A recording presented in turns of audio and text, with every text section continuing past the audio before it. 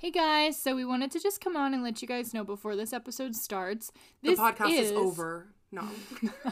Don't scare me like that. This is how you tell me. Yeah. On air. I'm humiliated. No, so this is our last episode of season 2. We are so grateful for everything that you guys as listeners have been doing and how much engagement we've had.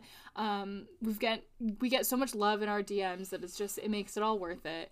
And so anyway, we're going to take some time off of putting out episodes, and we will be back swinging with season 3. A lot of new stuff is going to come. It's going to be very exciting. So enjoy this episode and look forward to season 3. This week we're going to be walking through American Murder, The Family Next Door, a documentary Netflix put out all about the life of Shanann Watts. The documentary details her life, raising 2 kids, and how it got torn apart by the one person who was supposed to protect and love them. We are your hosts, Sherry Ferreira and Helen Allen. This is The Chalk Line. Good evening, everyone, and the highlights of the news this Thursday.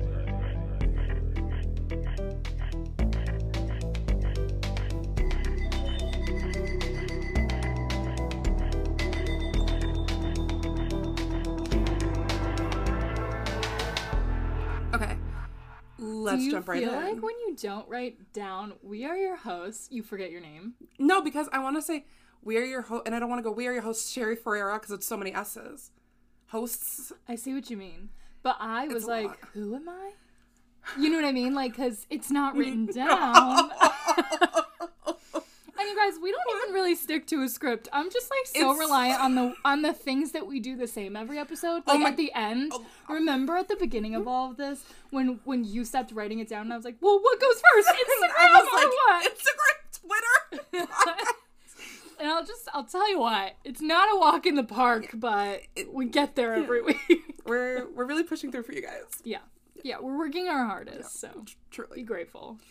Not as hard as this documentary though, because wait, another side note, I just want to say, because I'm really beating this into the ground today, it is International Women's Day, the day that we're recording this, and Shanann is the perfect person to be featured today. Yeah, because obviously what happened to her is heartbreaking and devastating, but she is just the essence of what it means to be a strong woman. So, I mean, we're going to get into her life story. She really persevered. Yeah, she's the coolest. So I just wanted to say that happy International Women's Day to every woman who is listening to this, or even to every man who has a woman in their life that they really appreciate and love.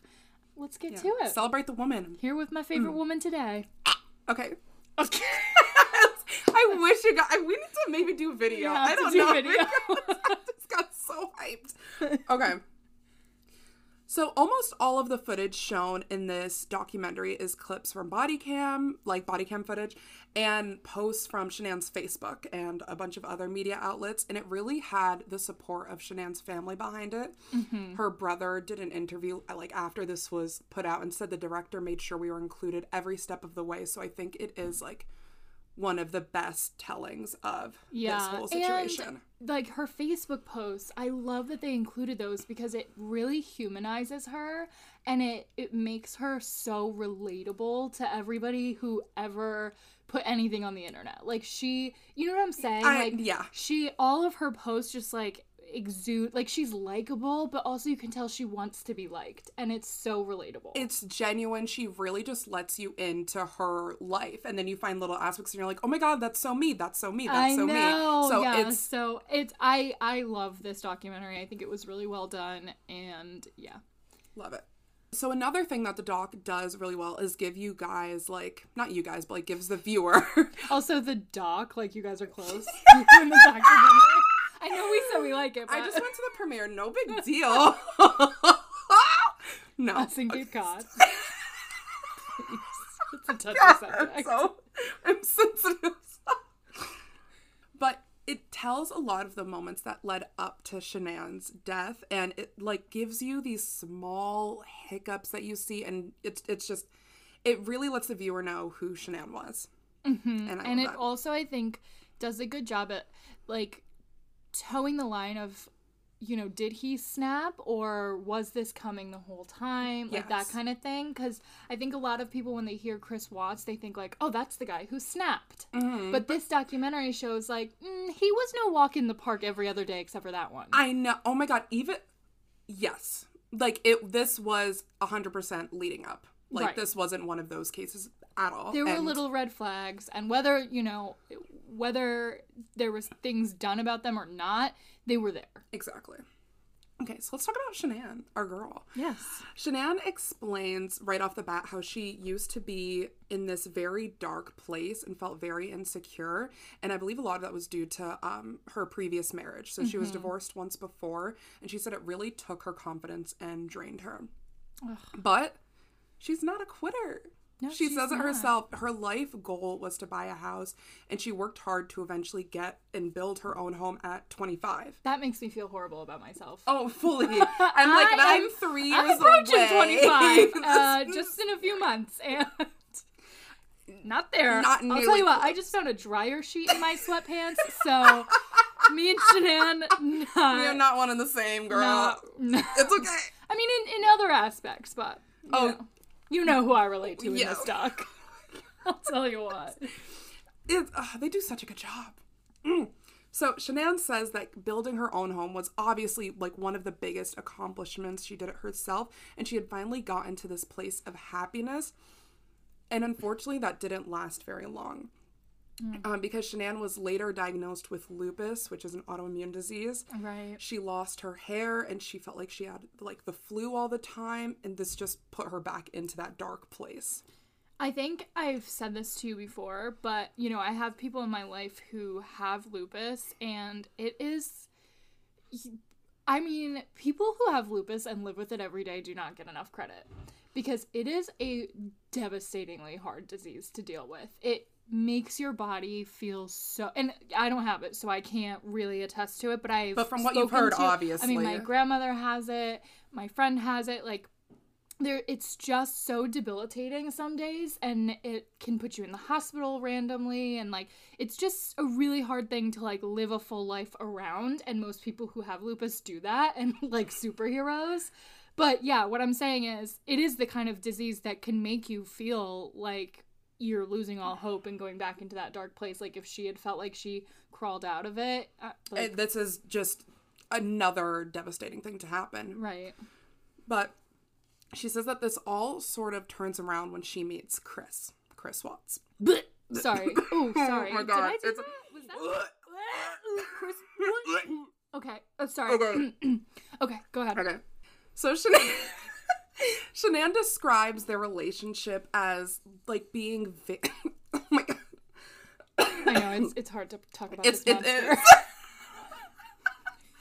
No, but she says that Chris really stuck by her, especially at times when she was battling with lupus, and she was sort of like pushing him away and like, trying to do that whole thing, but he kept going back, and he just really stuck by her. Initially, she was like, it's just a friend request. I have millions of them. And I'm like, Shanann, you better fucking work. Millions of Facebook friends? Millions? Shanann. I'm like, okay, movie star. More and more we talk about her, more and more I'm finding out that her and I are not one and the same. She is much better than me. She is like the elevated version. She is who I wish I could be, and I am just below her. And that's okay. That's okay.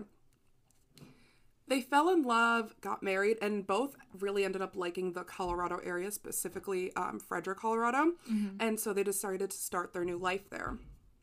Flash forward, Shanann has 2 girls, 3-year-old Celeste and 4-year-old Bella. And we get flooded with posts from Shanann's Facebook, and each one has like a little video or a picture, and it's just a lot of cute moments that she had with her kids and Chris. And the best way I can describe it is like there were mini vlogs. Like at one point, they were, yeah. At one point, she even goes, "All right, guys, I'll talk to you soon." And I'm like, "Yes, you will, my girl. I will be back." Oh my God, she is like that person that you like follow their stories like religiously, but you like don't really know that well, and you're like, I know everything about their life because of all their stories, but I don't really know them. Like you're like a secret fan, and almost feels like you're a stalker a little bit. I'm like, I'm sorry. I really toe the line between stalking and fangirling on Instagram. And I can imagine all of her Facebook followers felt the same way. Yeah. Like they loved her. Absolutely. But, life isn't always perfect. We know this from court records, but in June of 2015, they filed for bankruptcy, which is right around the time that they bought this new home and had 2 little girls to take care of. So this I didn't know. I know. This is one thing that they did not include in the Netflix doc. Don't know why, but I thought it was like important to include that they did have financial strain. Well, for real, because they say that one of the telltale triggers of a family annihilator is financial issues. The number one, 100%. Yeah. But they were able to push through this, and I'm not surprised because Shanann is the type of person, like, just through, how long have I been talking? Like, 10 minutes now, you could tell she perseveres. I mean, just look at her life, Yeah. She's got a lot to show for. Exactly. And I think part of that is due to, like, this personality she has. And in the doc, she's described as, quote, bossy, but not in the way of, like, being bitchy, in the way to push you to be better. Right, like, she is that driving force. Let's take back bossy. Let's make bossy cool again, all right? Because me and Shanann are one and the same when it comes to being bossy, and I don't think it makes me bad. No. It doesn't. Sherry, is the reason this podcast works because I'm bossy? It is this podcast is afloat because you are constantly on my ass, and I appreciate you for it. So Shanann and I are taking back the word bossy. We're not letting anyone else treat us like bossy is not boss. Good.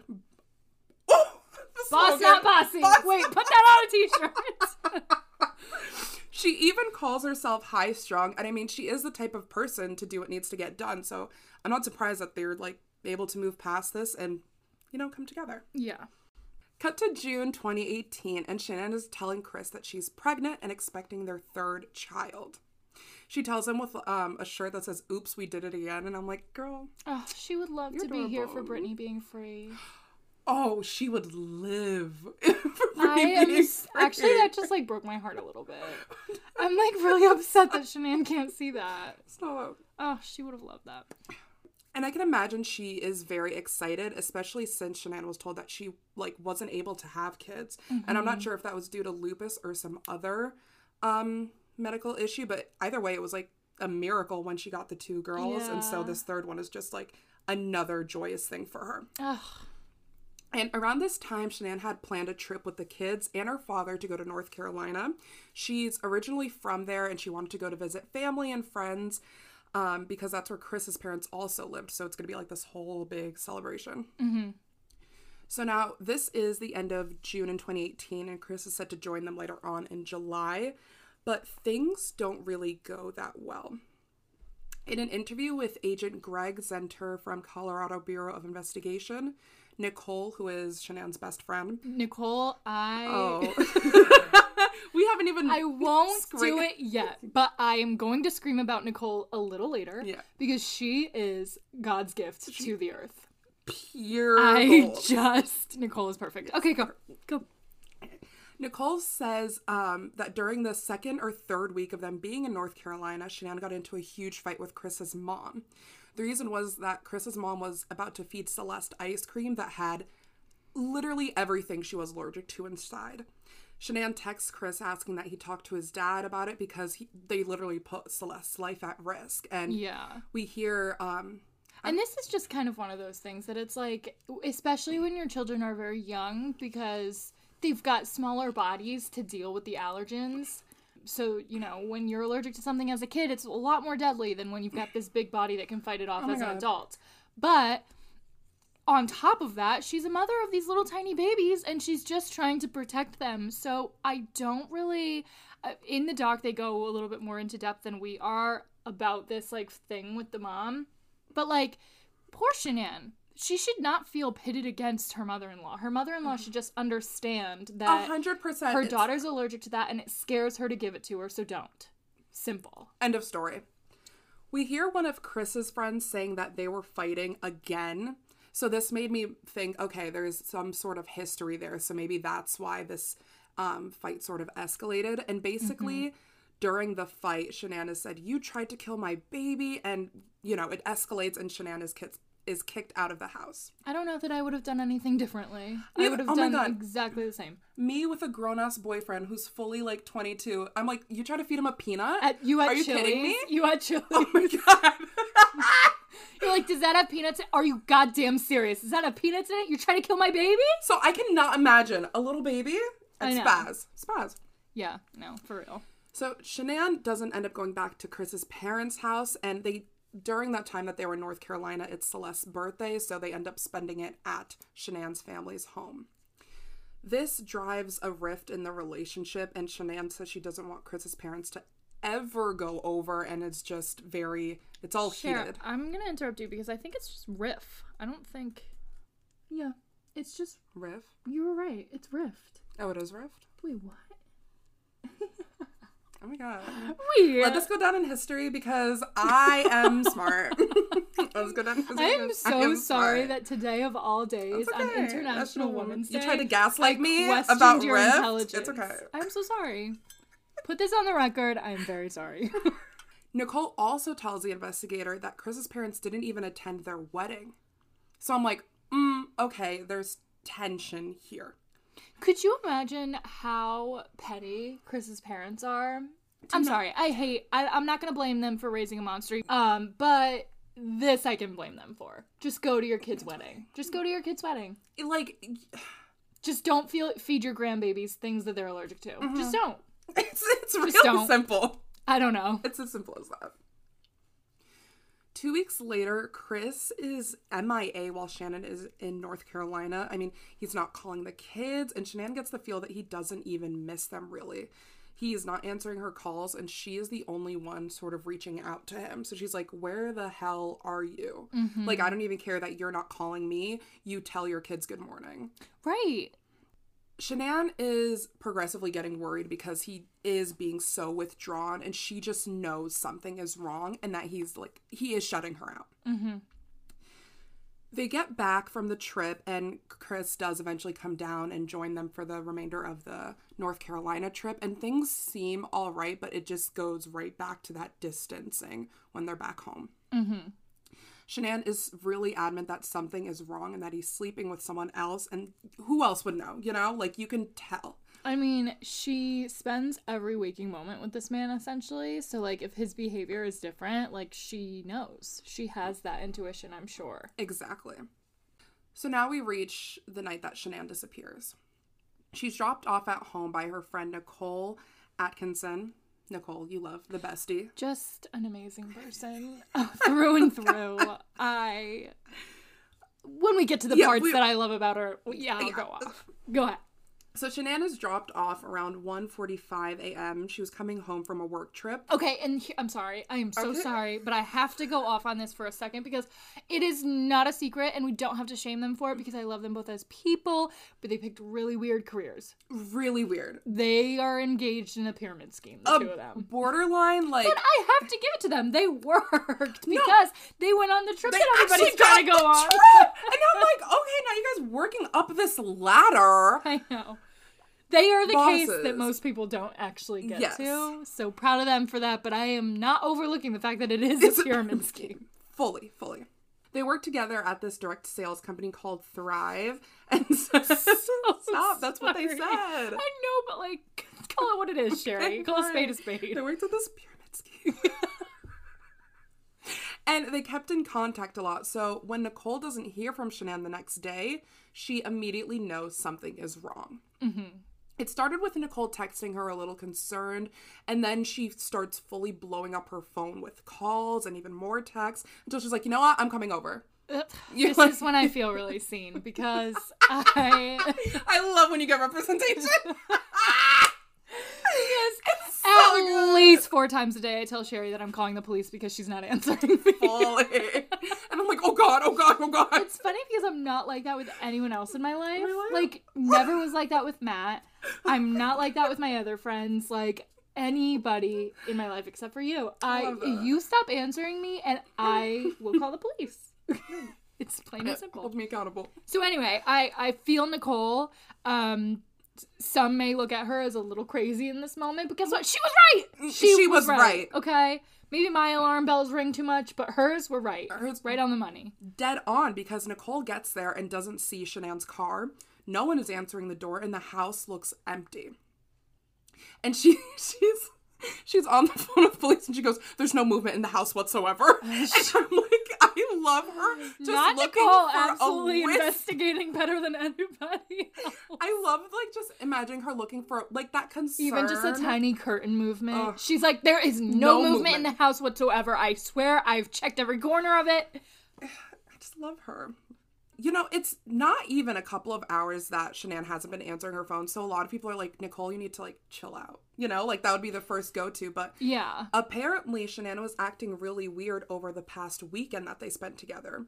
They went on another work trip and Shanann was not eating normally, not drinking. And Nicole basically had to, like, force her to eat. So this only added to her concern. Also, mind you, Shanann is pregnant, so yes. it is incredible. And Shanann is someone who takes care of her health. So not eating normally, not drinking, like, that is not okay. You and know it's what I mean? not in her. It's a huge red flag. 100%. Shanann also had a doctor's appointment that day at 9 a.m., but she didn't go. Another ad of, like, concern for Nicole. Right, because we know how fierce of a mother Shanann is. She wouldn't miss this appointment. She's taking care of that baby that's inside her. 100%. Nicole calls the cops, like I said, and is told to just stay outside of the house and wait for police to arrive. She's like, not on my watch. Oh my god, no. I love her. Chris is called out of work because officers need his consent to search the home. And they obviously can't unless there's a sign of distress, which there isn't. The house looks fine. There's no mess or a sign of a struggle. Like, there's no, like, blood on the, like, it looks normal. from what they can see. Yeah. Meanwhile, Nicole is already on the phone with Shanann's parents, and it's like, I got the garage code.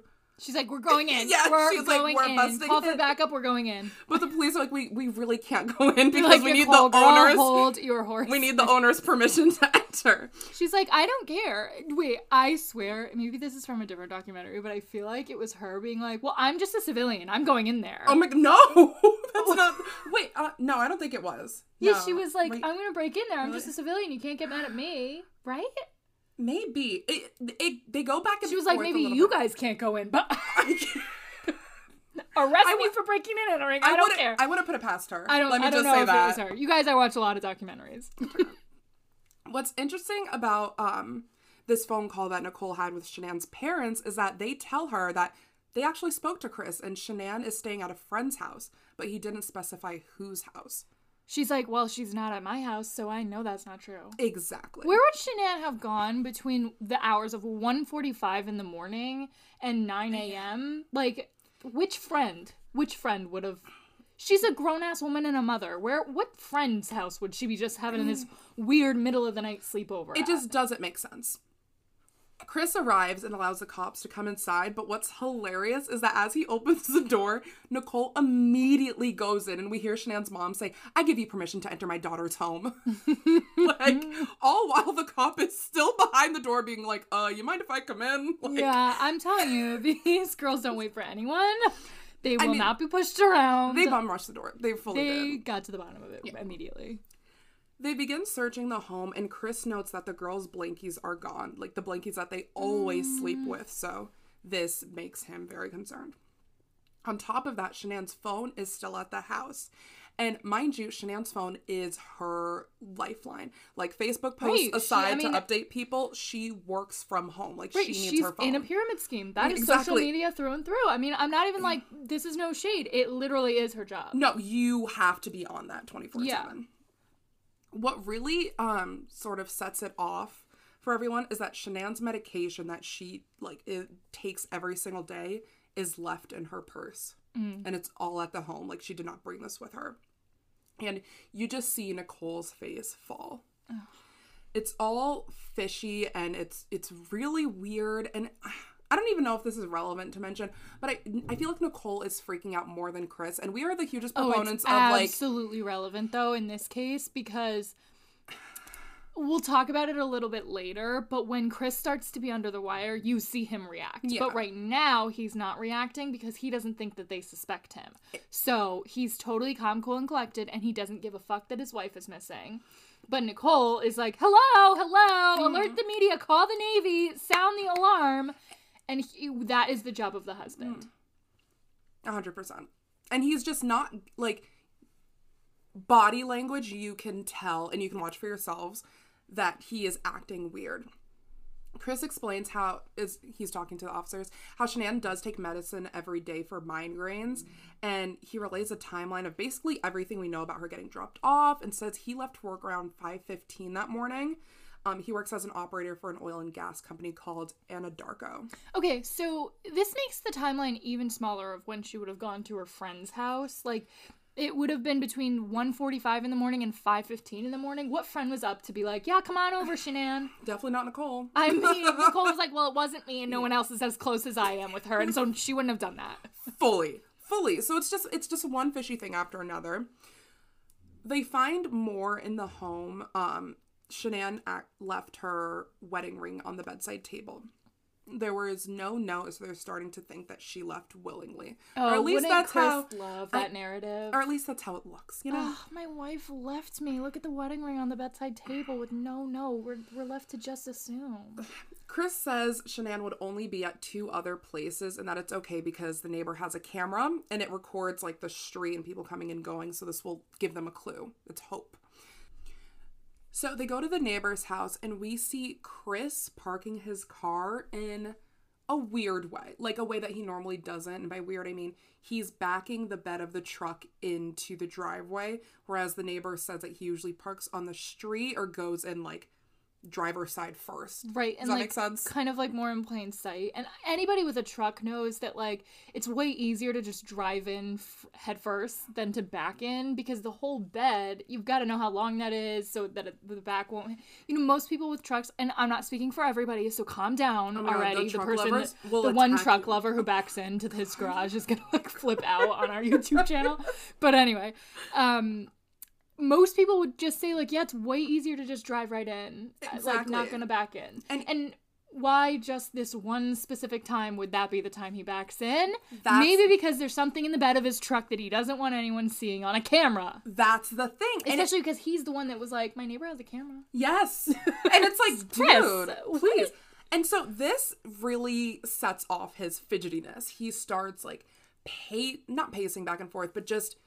He's behaving like a freak. Yeah, he like really a freak. Just plain and simple. Like he looks like someone who has been withdrawing from drugs. Honestly, like he's itching at himself and like he's triggered by whatever it is that they're talking about. Fully. And then just a random commercial for, I guess, birth control comes on, but it's just like a picture of a fetus. And then Chris looks up and goes, "Oh yeah, she's pregnant, by the way." Like, huh? You're just now mentioning this? And a birth control commercial made him think of it. Like, it's not like, oh my god, wait, my wife with my baby inside of her is missing. Like, he's literally like, oh wait, that reminds me, I forgot to tell you guys, because it doesn't matter that much to me. Fully. I would have even picked it up because I was listening to it with my AirPods, but I look over and I see him glance at the TV and he's like, she's pregnant, by the way. I'm like, you piece of shit, you didn't even think to mention that. Despicable. So Chris leaves and his foot isn't even out the door, and the neighbor turns around. I love this. He turns around and flat out says, he is not acting right. He's not acting right at all. He's never fidgety. He never loads his stuff in and out of the garage, and like he waddles, and he's like, he's acting like fully on alert. I just would like to say, I have never seen such unity in all of the people involved in the case. This is phenomenal. Everybody's doing the police work here. I mean, fully. They're like... The neighbor's like, he's not acting right. And in the background, Nicole with her martini is like, hell yeah, he isn't. You are right, find my girl. Fully. She's like, I know him, and that is not right. I mean, who's gonna know better when they're acting weird, you know? Like... Yeah, I mean, this man sees him back into his driveway every day, apparently. Right. Forgive me, not back in. He doesn't back in. Nobody backs in. The neighbor goes on to say that Chris is normally very quiet and subdued, so this, like, almost, like, manic, like, talking. Yeah, him being, by the way, she's pregnant. It's like, okay, settle down. Yeah. But I have to say, from the eyes of a police officer right now, and we always say this, like, you never know how someone's gonna behave. Like, of course they're looking at him because they always look at the husband, but they might not be like, this is weird. You know what I mean? They might just be like, he's a freak, but he's a freak with no wife right now. You know? Of course.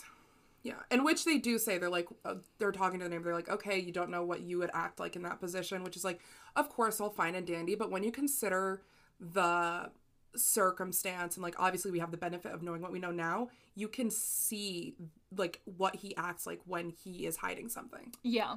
And also on top of him just like having a missing wife, he is having a missing wife that has a disease and she has no medication and she's 14 weeks pregnant. So all of that all together, like that would not, he should have a little bit more of like urgency in his voice, like try to find her a little harder. Yes. Or a little more. Yeah, urgency. Leave it at that. Chris said he's tried contacting all of Shanann's friends, but that Nikki, aka Nicole, did most of the work because she knows them more. Also a red flag. I mean, no, he's like... You're married. You should know her friends. Just sorry. Yeah.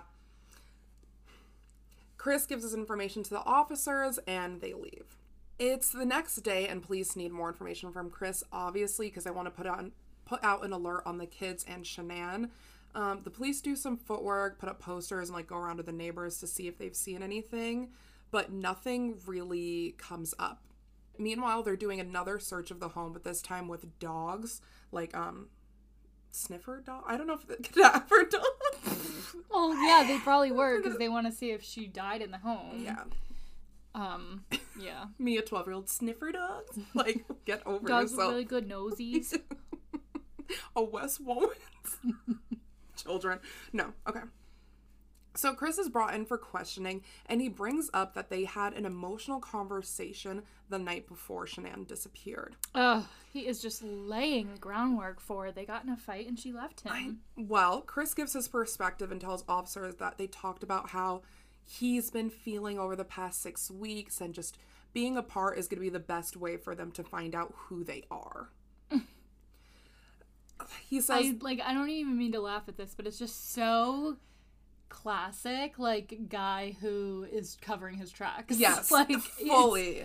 It's literally laughable that he is so stupid. It's like, the police officers are listening to this. They're like, okay, buddy, this is what you have to give us? All right.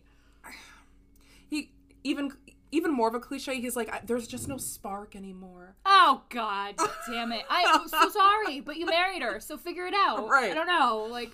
You put some rose petals on the bed or something. Figure it out. Create a spark. And they are onto him because the interrogator is slowly trying to pull out of Chris what he thinks happens, which I think is really tactical. Mm-hmm. You're trying to see, like, what he can make up about, like, what went on, if he had something to do with it. Right. He even says usually, because Chris... Okay, one thing the officer did notice is that Chris had a weight change. He lost a bunch of weight and got really fit.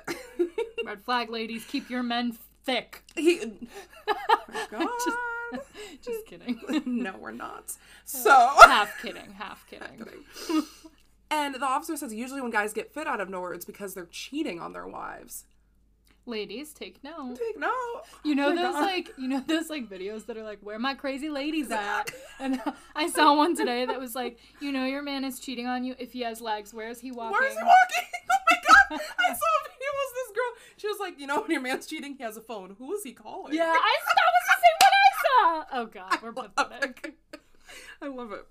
That's the police officer. He's like, looking a little fit, Chris. Fully. But Chris is adamant that he did not cheat on his wife. He has nothing to do with it. So with no leads and no new information, they ask Chris to take a polygraph test, and he agrees. Oh, like an idiot. Sorry. Investigators look into Chris a little bit and trying to see if he was actually at work that morning. So they call his supervisor, Luke Eppel, who says, yep, Chris was out there. He was on Survey Ranch, and he was there all day. Which I think is an important thing to note. He was not at his work where his supervisor could hold him accounted for. He was off of the campus of his exact... He didn't have anyone to report to. He just had to go to a location and do his job. He was supposedly at this place that no one had eyes on him at. Yeah. So it's like, sketch. Now it's August 15th, and Chris is coming in to take the polygraph test. Shanann has officially been missing for 3 days now, so everyone is really trying to get answers. And we'll just cut to the chase. It's completely clear that he was not honest during the test at all. Clear signs of lying, and they need the truth from him. And even the polygrapher, the person who was conducting it, was like, it would be a really stupid thing for you to come in here and lie to me because I'm going to figure it out. Like, even before He's like, bitch, anything, I'll tell you what, you shouldn't lie to me. Of all people, not me. I'm me for a living. I test if you're lying. No, don't lie. Seriously. And she comes back and she's like, you lied. Why would you do... Like, it is so funny. No, she didn't say, why would you do that? I gotta say, like, probably 95% of the reason why I don't commit crime is because I'm worried about people being ashamed of me. And, like, I don't want to, like, sit in the interrogation room and be like, are you guys mad at me? Oh. Like, you know what I mean? And so I just, putting myself in Chris's shoes, like, he's got a lot of explaining to do lying to that lady. I mean... And also, she's probably so ashamed of him, he should be ashamed of himself. That alone should make people not want to commit crime. And that's the tone that she takes with him. She's like, she's really making it clear, like, you should feel embarrassed. Yeah. Why would you come in here and lie and take a polygraph test, you idiot? Get it, girl. And Chris is like, no, wait, but the officer is literally cutting him off every time he tries to breathe. And he's like, Chris, stop. Stop. It's time. She's like, I'm going to turn this around and I'm going to gaslight you, okay? No. Turn it off. She says the issue isn't whether you pass the test, it's what actually happened to Shanann, Celeste, and Bella. Exactly. Work. Okay. Thank you. So she was like, listen, I see that you're trying to ace this. What I need from you is the truth. I don't want you to... That. The other investigator in the room goes, I can't figure out why there's two Chris's, which prompts Chris to confess with a plain, what does that mean? Her. What does two Chris's mean? He's like, a good, like this, I can't, because, so his whole thing, this interrogator or investigator specifically, is that he's like, I can't figure out if you're the guy who just lost his wife and like this horrible thing is happening to you, or you're this malicious guy who like did all this shit and now you're trying to cover it up. Okay, you should have said that in the first place. I just didn't feel like getting, like, I didn't feel like he deserved, like, a whole Hannah Montana, like, trying to do both worlds, like, just... Okay, well, he's not glamorous, No, so he's not Hannah Montana, but yeah, I get where you're coming from. But yeah, so, okay, and then Chris admits to cheating. Yes, he admits to cheating and says that it happened during the 5 weeks that Shanann was gone in North Carolina. Jesus Christ. In a later interview with, the woman that Chris was having this affair with, we hear how they met. Her name is Nicole Kessinger, and I want to specify... Don't get it twisted. That's not my Nicole. We don't claim this Nicole. I'm not... just kidding, because I don't know this girl. I'm not blaming the woman. It's National Women's Day. Right. International. International Women's Day! What is that, Raven? Is it? International Supersonic! Yes! Oh my god, I feel so bad for your neighbors. It's okay. Her name is Nicole Kessinger, as we said, not the bestie, and she explains how they met at work at the beginning of June and said that Chris told her he was in the process of separating from his wife, and he did admit to having 2 daughters, and so she, like, started a relationship. Right, because she didn't know that he wasn't separating from his wife and that his wife was pregnant. Nicole says that she did not know, literally, she didn't know that Shanann was pregnant or that far along until she saw it on the news. Really intense. That is horrifying. Mm-hmm. And I see in a lot of places they call her Chris's mistress, and I'm like, that's God, disrespectful. It's so degrading. It's not fair. And she didn't know what she was getting into with him at all. And I don't think it's a thing of she knew he was gonna do this. Yeah, it's not. It's really not. And even if like she sensed red flags about him, she thought it was her relationship with him. You know what I mean? She had no idea what the scope of things were. Like, it's so incredibly disrespectful to call her the mistress. Like, in one article I read, that it was, like, kind of more in an opinion piece, and I was like, all right, calm down. Because they called her a homewrecker, and it's like, do you know who the homewrecker is? The one who killed his family. He's the homewrecker. He literally wrecked the home. I don't... Not today. Not on International Women's Day. Not Back to the interview with Chris. He's just failed this polygraph test and they're grilling him. And after a lot of back and forth, putting the pressure on Chris and just flat out asking him to give in. Like, they just want to know what happened. Yeah. Chris says that he admits, he's like, okay, Shanann hurt them. And then he had to kill her. Like, I'm sorry, what? So even if, let's for 1 second entertain this, if that was the case, why was he lying this whole time? Well, wouldn't he want justice for his children? As a father, wouldn't he want everyone to know, like, unfortunately, I'm grieving the loss of my children because they were killed by my wife. If that were the case, he would not be covering for her. You know what I'm saying? Yeah. He chalks it up to, I was just raged, like, I saw red, that sort of thing. But even if the lie was like, okay, my wife killed the kids and then I killed her, why not say, like, my wife killed the kids and then ran away before I had the chance to kill her? You know what I'm saying? Like, he clearly killed all of them because he wouldn't have... He would have... Yeah, I know what you're trying to say. Like, the lie wouldn't be... oh, I don't know where any of them are. It would be, she killed them and now she's running from the law. You know what I'm saying? Yes. It would be, he would want to blame her for the death of his kids if she was the one that killed them. And it would, it just shows how much of a bozo he is. Yeah, he's so stupid. Like, telling us this story thinking we're going to believe this. The cops are like, okay, honey, and this is what you're going to go with? But keep lying, because eventually you'll get us to the truth. And... that's what happens. He does. He's their biggest ally in this whole investigation, honestly. Chris, do you want to just do the work for us? You're making it real easy on us. He explains how Shanann smothered the kids to death and then he freaked out and did the same thing to her. The morning that Shanann disappeared, you know how he said he was at work? Mm-hmm. Well, he was, but if you recall, he works at an oil and gas company. And at the Cervi Ranch, the location that he was supposed to report at, there's these 20-foot oil tanks. Ugh. And he tells them that he put their bodies in one of these oil tanks. So this is, like, I just got chills because it really just, like, breaks my heart, this whole part of the story. But going back to, if that is the lie, why would he have put his beautiful little babies in there? Like, was he mad at them? You know what I'm saying? Like, there's no reason why he should... have felt like to put his children in there. I could see him being so mad at her or whatever and putting her in there. But the children, like, clearly he murdered them all because why would he have put their bodies in there? He's clearly coming up with these lies as they're discovering. Right. I'm sorry, you had 3 days to think of these lies, Chris. You can't do better than this? Pathetic. Bozo behavior. Bozo behavior. And... the investigator's not buying it. He's straight up is like, you look like that's not the truth. Like, you look like you wanted to kill your old life, essentially, and begin a new one. Mm-hmm. And either way, Chris does end up getting arrested because, you know, murder is murder. Right. And they are able to recover the bodies from the same place Chris said they were at. So at least he's being honest about that.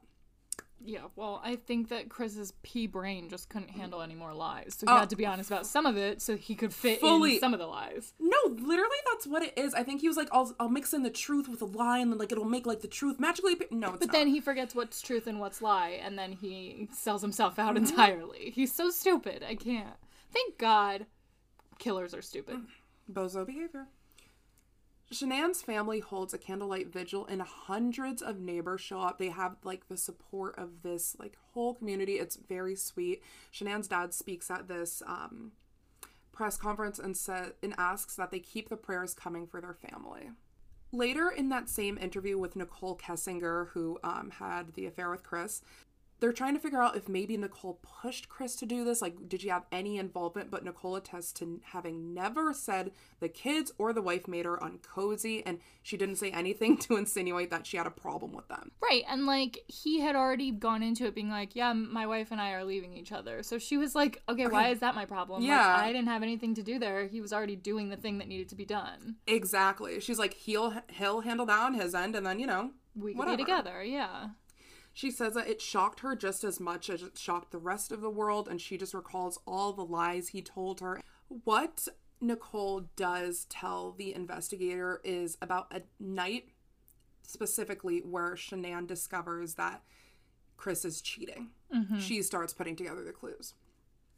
Chris and Nicole had went out just that previous Saturday to a bar called the Lazy Dog. Chris lied and said he needed a babysitter that night because he wanted to go to a, quote, Rockies game on Saturday night. Like, okay. And after, Shanann checked her bank statement. And he went out to dinner and she was like, oh, what'd you order? And she totals it up and she's like, the bill's $60. The things that you ordered don't amount to $60. Who are you there with? Also, like, so first of all, Shanann love her. She's such an investigator. She got to the bottom of this shit immediately. She is not stupid. Second of all, Chris is stupid because if you're trying to wow this new woman and you're murdering your wife and kids, you better really wow this new woman because she's got to stand by you now. And $60 at dinner? Come on. I was like, what, you got the 2 for $20? Spend a little to get all it all. Would you please? It's like slowly it starts unraveling, and it lines up with the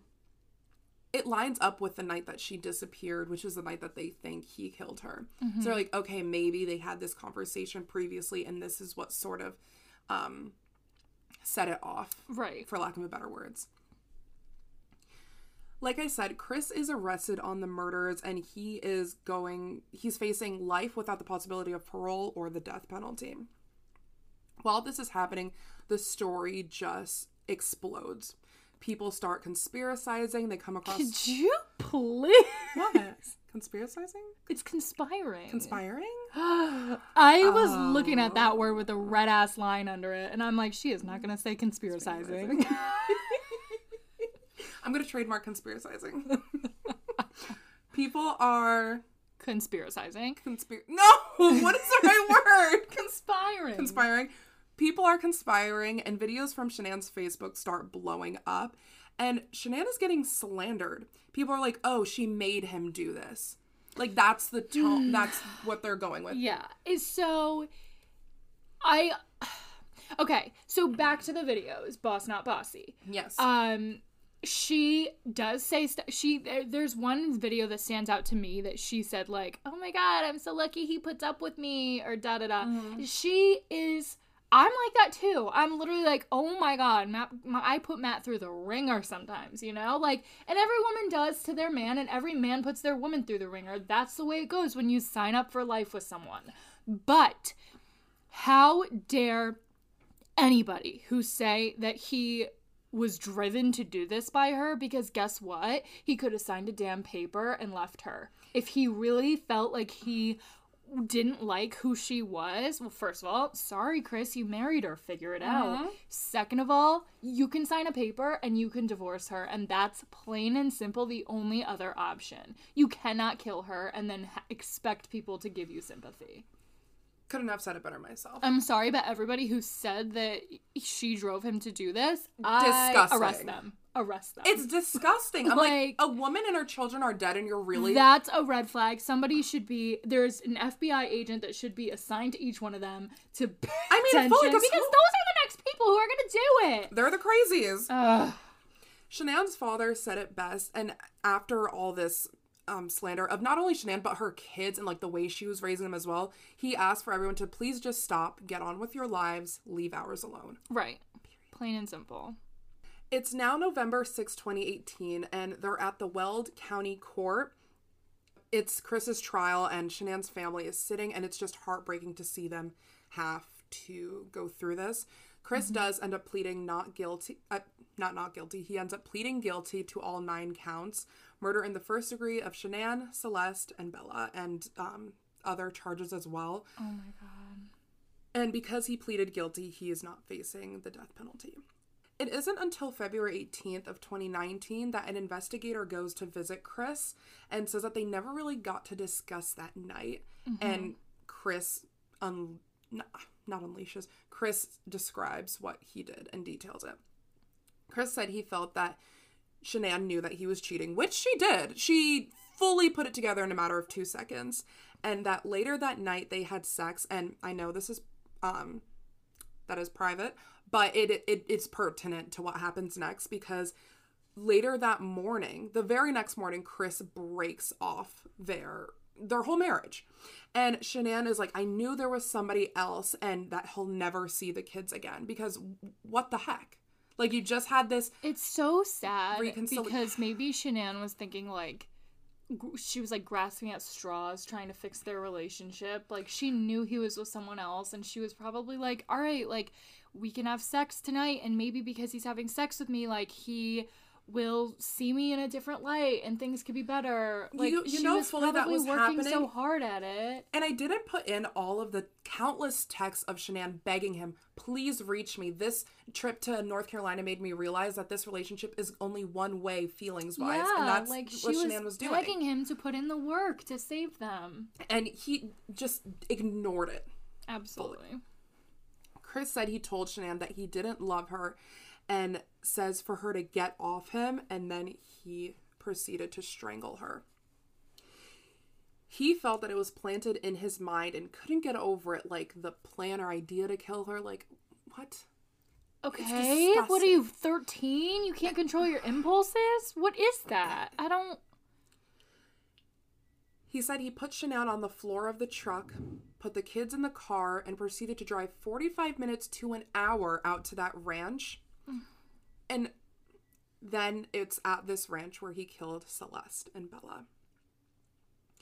Chris called the school and unenrolled the kids. He even contracted a realtor to sell the house, then texted his girlfriend about their future plans together. Where was all of this? Why didn't the police know that he unenrolled the kids from school? I think the way that the documentary is set up, it cuts between what's happening during the police entering the home and finding all this out with later interviews, so it's kind of hard to like pack it in when they discovered stuff. Okay. Even the interview with Nicole, the initial one, I think they did that the very same day that Shanann disappeared, but I'm not 100%. Yeah, no, I think you're right. They were on it. Yeah, I mean, to say the least. They figured out, I mean, within 3 months, they had him like signed, sealed, delivered to the courts. Like, good. You know. At this court appearance, Chris is given 3 life sentences, and one of the things that just blows my mind is that Shanann's mom speaks and says how Shanann had trust in him and just says like all these beautiful words to like tell him how much he let everyone down. Yeah, like let him know he should be ashamed of who he is as a person. Exactly. Then Chris's parents speak, and in the middle of them saying how heartbroken they are because they lost a son, and I can see that, they turn around and say, "We forgive you, son." Like, that is not your place. It's really not. I'm sorry, it's not. It's really not their place, because they can visit him in prison and tell him that, but they did not need to put that onto Shanann's loved ones. We don't care. We don't care. I mean, I just thought it was... What a waste of time. Disrespectful in a way. Like, what do you mean you forgive your son in front of the parents of the family? You are not the one who lost Shanann. Like, didn't even go to their goddamn wedding. You don't get to act like your opinion matters here. Exactly. Now, Shanann's father still believes that he killed Shanann while she was sleeping because Shanann was a fighter. We know she does not quit. She has that drive. It's about drive. It's about power. She was the Rock. No, I'm kidding. But she has that drive. Yeah. And he would not... Shanann's father says that Chris would not look the way he does look, as in no scratches or no fight marks, unless Shanann was sleeping. Oh, Shanann would have fucked him up. That's it. 14 weeks pregnant, and she would have kicked his ass. I know. Look at that fidgety ass, stupid bozo. Okay. So, part of the new thing we're doing here on the pod... No, absolutely not. Okay, so what's the question for today? Is, do people really snap? What do you think? I mean, I go over this, like, every single time I hear about somebody that was... Because, you know, every documentary, every podcast, they always say, like, well, he was such a good guy up until this happened. And it's like, okay, well, that is the thing that we should be talking about. It's not all the other things. It's not when he held the door open for somebody. It's when he murdered his family. So, no, I don't necessarily think that people snap. I think that people have this badness, this, like, evil inside of them, and there are certain things that could trigger them to display their evil, but I don't necessarily think that, you know, a good person just snaps. Yeah, I think everyone has well, not everyone. I think for some people they have a limit, and once a situation gets to that limit, you don't know how they're going to react. Right. You know? Or even, like, I don't know, like, because there's some people who are able to control their impulses more than others. I think that when you are born evil, you have the choice to, you know, like, kind of rehab yourself and, like, change the way that you are and see and hear your thoughts and think, that's toxic, I can't act on that. But there are also people like Chris motherfucker Watts who don't decide to hone all of that in and be a better person than they hear themselves. And just, like, get a divorce. He said it himself. He's like, once I had the idea in my head, I just couldn't stop. And he's like, what the fuck? I just don't. Sick. Walk away, Chris Watts. God damn it. Thanks for listening. You can catch us on YouTube at What? I told you. I knew this was going to happen. We were talking about it before. I have no idea what to say. Thanks for listening. You can catch us on Instagram at The Chalkline Pod. Twitter at The Chalkline Pod. And follow along with our YouTube channel. The link is in our Instagram bio. Tune in next Thursday for another story.